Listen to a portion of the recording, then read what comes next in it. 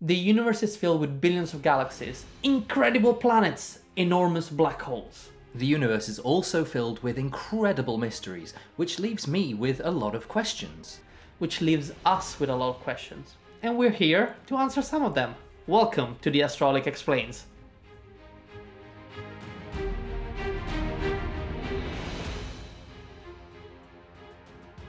So welcome to a brand new episode of the Astraholic Explains. Welcome. I have a lot on my mind today, and wow, this is gonna be one of those episodes. well, I don't know. Basically, my question today for you is pulsars. That's not a question. Pulsars? That's better. Basically, I see the name pulsar written in a lot of articles and in a lot of places when it comes to astronomy. And it's only recently occurred to me, I don't really know what pulsars are all about and how exactly they differ from, I don't know, is there such a thing as a regular star? Well, a common star? yes, like stars spread through what we call the main sequence, and that's where most stars are. And then would you say in that regard that pulsars are much rarer? they are, but simply because it's one of the way a star can end their life. But I am not an expert on pulsars, but I know somebody who is. Time for another special guest. It's time for another special guest. So, special guest, please introduce yourself.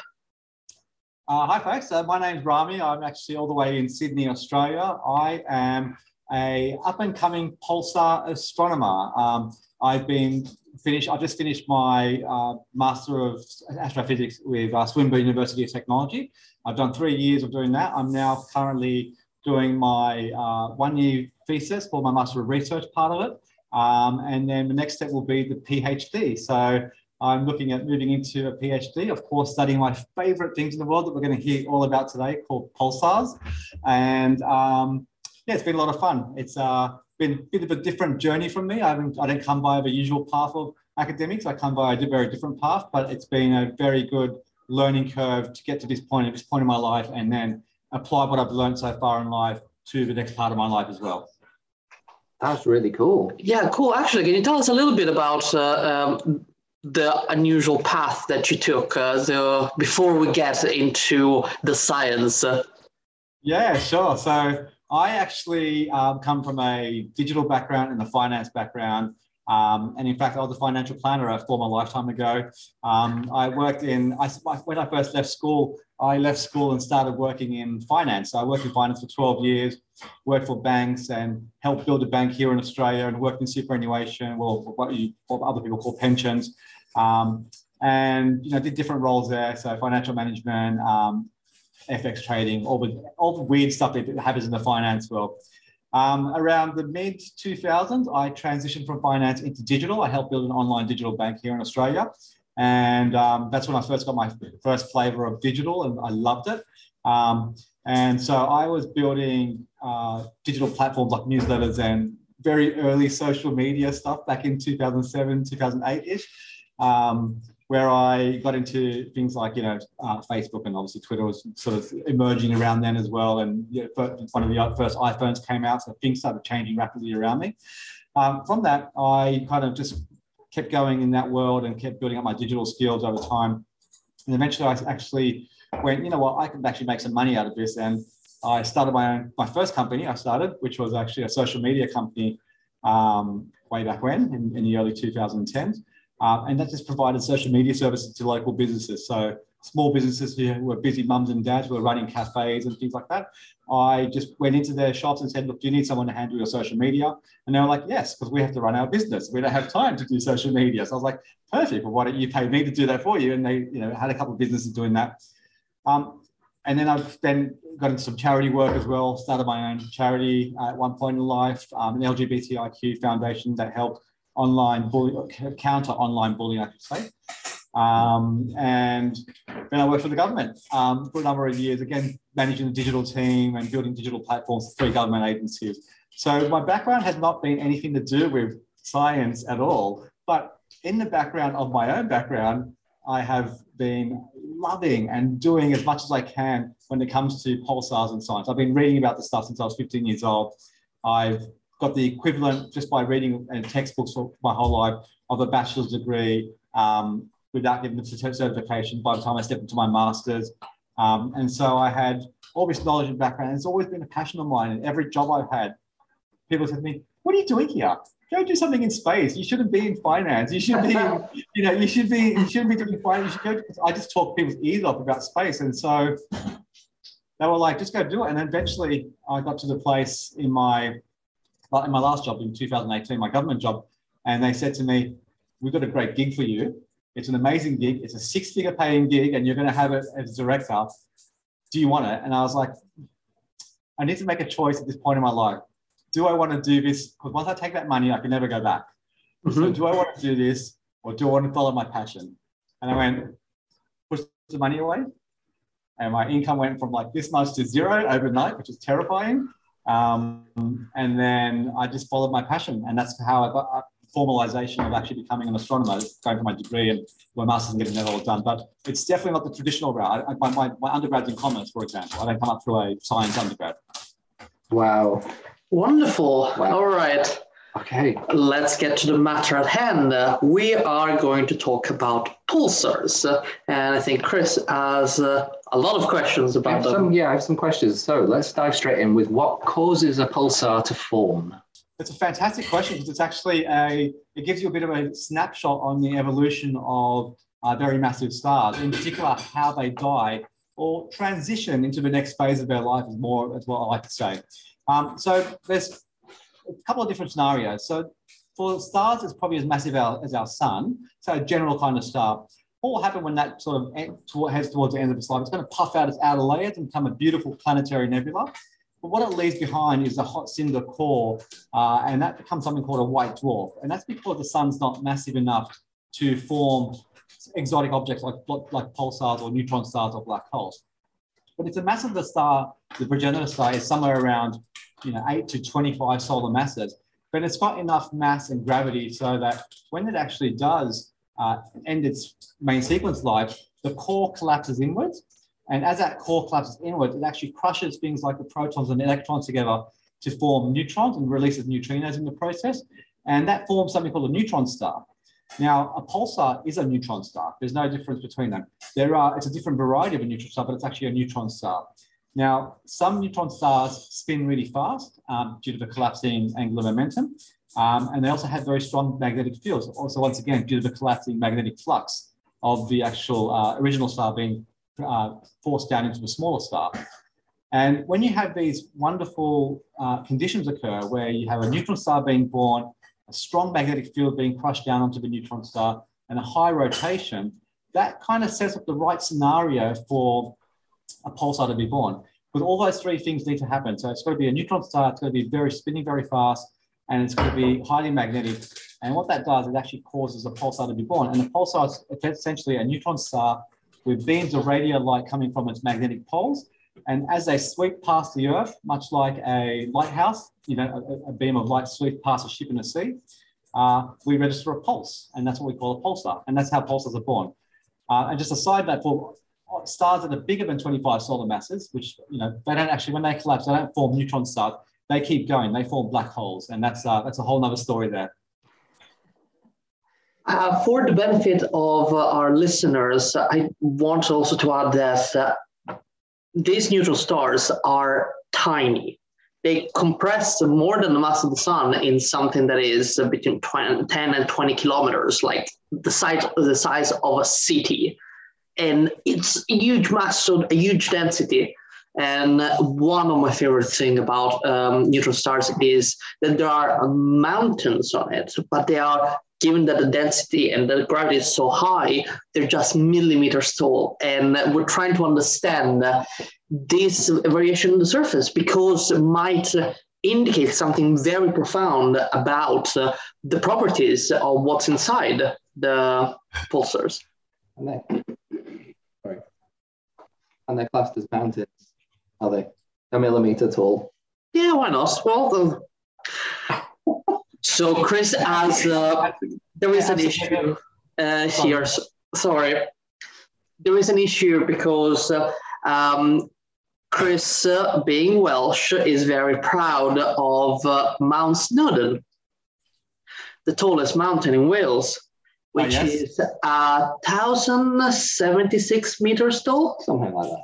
and I do point out that classifying it as mountain is a little bit generous because... but he has no problem in classifying something a millimeter tall on a pulsar as a mountain. compared to the size of the pulsar.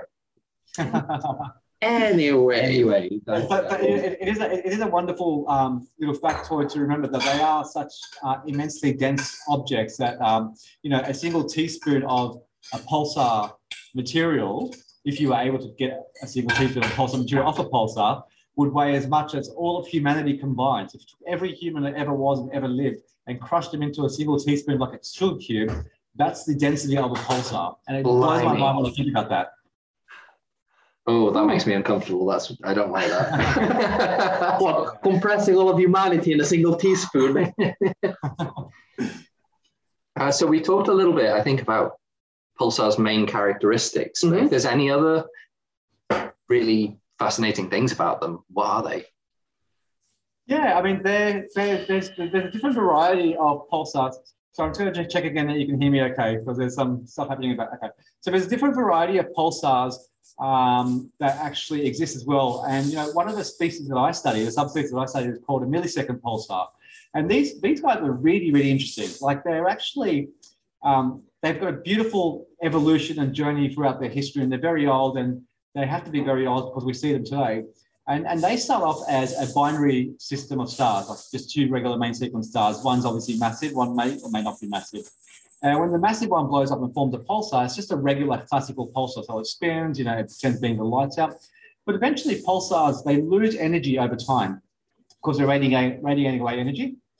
They basically lose the energy. And so they start slowing down. And remember I said how they need to be spinning very fast to become a pulsar?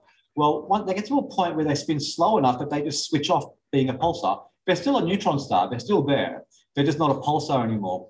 And that usually happens about 10 to 100 million years after they're first born. Now, the species of pulsar that I study is called a millisecond pulsar because these things are spinning very, very fast, and they've got very, very low magnetic fields, which kind of confuses that whole first evolution model I just spoke about. Because how can something be spinning very fast but have a very low magnetic field? And the way that we actually know that what causes these things to exist is because the binary companion eventually undergoes its own evolution, and it expands into a red giant star. And then the pulsar that's no longer pulsing, it's just a neutron star, starts absorbing and accreting material from its binary companion, which falls onto its surface, which increases the angular momentum, which spins it up again even faster than before, restarting that pulsar engine, but twice as fast as, many times faster than the other one. So it's like a zombie star that's a double zombie, because it's died once, back to life again. They're quite amazing, these things. And one of the fastest spinning objects in the world, in the universe, actually the fastest spinning object in the universe that we can measure is a millisecond pulsar. And it's spinning at something like 716 hertz. And that is equivalent to 70,000 kilometers a second, which is roughly about 24% the speed of light. So it's rapidly rotating. And it's amazing it hasn't thrown itself apart. Wow. And I'm guessing it's the strong magnetic field that actually keeps it from breaking apart. Yeah, it's a huge gravity, the huge density. Wow. Yeah. So neutrons are electrically neutral, as the Italian who came up with that term said, and so they are not pushing away. Mm-hmm. There is nothing that is like repelling each other. So they are stuck there, and the gravity is extremely high. Wow. Yeah. Also, another factoid, like the energy that comes out is not fusion like in regular stars, but it's just the remnant energy that's from from the physical processes that created the neutron star in the first place, and slowly emitting that energy out in extremely dramatic ways. This third question, I think. We can see it, yeah. Yeah, that's been answered. Okay. So, using pulsars, how can we use them to detect gravitational waves? This is another wonderful question. I could probably speak volumes and volumes and hours about this, so I'll try to summarize it. But there's actually a couple of ways that we can do this. And in fact, pulsars were first used not only to discover the first indirect evidence of gravitational waves, but also, and it's the 30th anniversary this year, the first exoplanets ever to be found outside our solar system in 1992. But again, that's another story. In terms of how we find gravitational waves, the indirect way that we do it is that when we have a pulsar and another neutron star or a black hole, or maybe something that's high mass orbiting each other, the science of general relativity tells us that if they're close enough to each other, then they'll eventually start inspiring towards each other. And to do that, as they inspiral towards each other, they'll emit gravitational radiation or gravitational waves. Now, pulsars are amazing clocks. They're like some of the most accurate clocks in the universe. They're more stable than terrestrial atomic clocks. And as we measure that clock going around its companion, and we can measure its orbit parameters changing, we can tell that it's obviously sort of shrinking in size, therefore it's emitting gravitational waves. And I think I think it's 1974 Nobel Peace Prize was won over these findings. So that's the indirect way of finding gravitational waves. The direct way of finding gravitational waves is a little bit different in that we're not looking for gravitational waves that come from your regular stellar type or stellar mass systems, like a regular star, a massive star that blows up and becomes a black hole and orbits its companion, and that they finally merge and create gravitational waves. Instead, we're looking for gravitational waves that come from much bigger objects, and they're called supermassive black holes, and they reside at the heart of most galaxies that we know of. And when these supermassive black holes orbit each other and sort of inspiral themselves or collide and smash together as galaxies do over cosmic history, that should generate lots and lots of gravitational waves. They're just lower frequency. They're not the same frequency as a stellar mass one. And so a pulsar is like a big interferometer, like the ones that we have at LIGO and Virgo. And so the beam of radio light between us and the pulsar, the Earth and the pulsar, for example, is like a giant arm of an interferometer. And so when we have a whole series of pulsars around the galaxy, at different locations, different angles of the galaxy, these are giant arms of interferometers around us. And so what happens is we use those clocks at the end of those beams to work out if there's any variances and correlation amongst signal across all those beams. And so if we see, that pulsar doing something funny and it's doing something funny by itself, we're like, okay, that pulsar's crazy. Pulsars are crazy. Don't worry about it too much.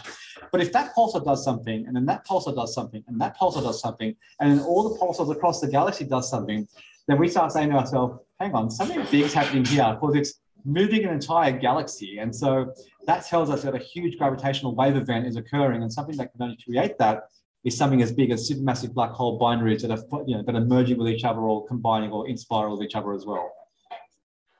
Just to give you guys a sense of scale, the gravitational waves created by stellar-sized black holes or neutron star collisions that we have measured so far change the lasers in these interferometers in Italy, in the US, soon in India and in Japan by a tiny fraction of an atom. So this is why we need to have this laser going for few kilometers and measuring something as beyond the atomic level. With these gravitational waves from supermassive black holes being lower frequency, you need something galaxy size. So it's amazing. I think it's fantastic that we are building a detector that is the size of our galaxy. It's basically a giant machine, in a way. Yeah, well, we are being very very clever on using, as Rami said, the most accurate clock in the universe in a way to see if suddenly all the clocks are slightly off and trying to work out why they're slightly off. Are they used in that regard? Are they used to triangulate precisely where the event would have taken place, or do you already sort of have an inkling of, okay, this is likely where it did take place, and then you observe the pulsars around it? It's a fantastic question, and what I didn't explain earlier on, I should have explained earlier on, is there's a slight difference between the gravitational waves that we see via LIGO and Virgo versus what we're going to see via pulsar timing array, which is the detector I just described. So effectively, what we're looking for is not a single event, so not two supermassive black holes individually sort of coming together and merging, but rather we're looking for something called the gravitational wave background. And the frequency we're looking for it in is very, very small. It's a nanohertz frequency. And what that is actually the dull roar of cosmic history of all the supermassive black holes in history, which have actually combined and hit each other and merged. So basically galaxy evolution over cosmic time. So it's more of a background that we're searching for, and our resolution is that rather than an individual event. You can use PTAs to sort of target individual events. So let's say we wanted to look at the Virgo cluster and see if there are some GW gravitational waves coming from the Virgo cluster in nanohertz. We can use certain pulsars in that region to sort of to focus on that region.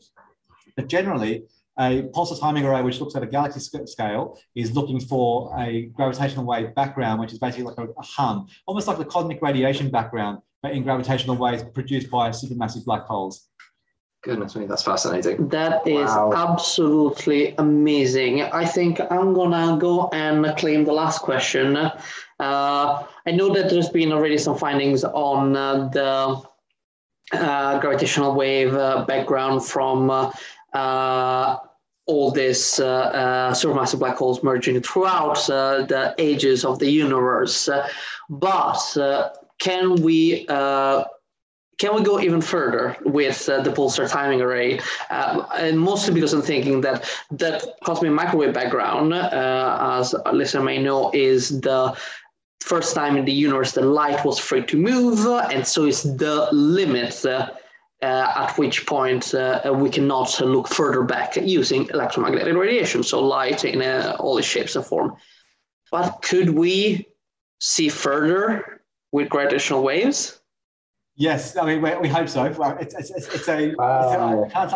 can't say yes for sure because I don't know. There's no certainty in science. Yeah. So look, I mean, yes, we could probe probably a little bit further into cosmic history based on the different frequencies of gravitational waves. So if you go even to lower frequency gravitational waves, which is going to require a bigger detector, so you probably need a galaxy cluster size detector, you can start probing things like the inflation history of the universe and cosmic string effects around, what they did around the universe in the very early universe period as well.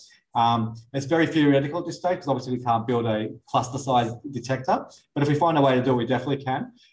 In terms of the actual the frequencies that we look at, the nanohertz frequencies, there's some beautiful stuff that we can look at as well. And it's not just related to the gravitational wave background. We can use our detector, for example, to study our solar system. And people are like, huh? What do you mean solar system? Well, we measure our pulse signals. We say that we measure them from Earth, but really we measure them from the center of our solar system, the barycenter, because the Earth's always moving, it's spinning on its axis, and your telescope goes around the world. And the telescope's got the moon and the Earth, in balance, and that's going around the sun all the time. So there's constant movement. So we sort of neutralize our signal to come from the center of the barycenter of our solar system. Now, the beautiful part about this is that all the planets move the barycenter. Like Jupiter moves the barycenter by 12.5 meters a second, for example.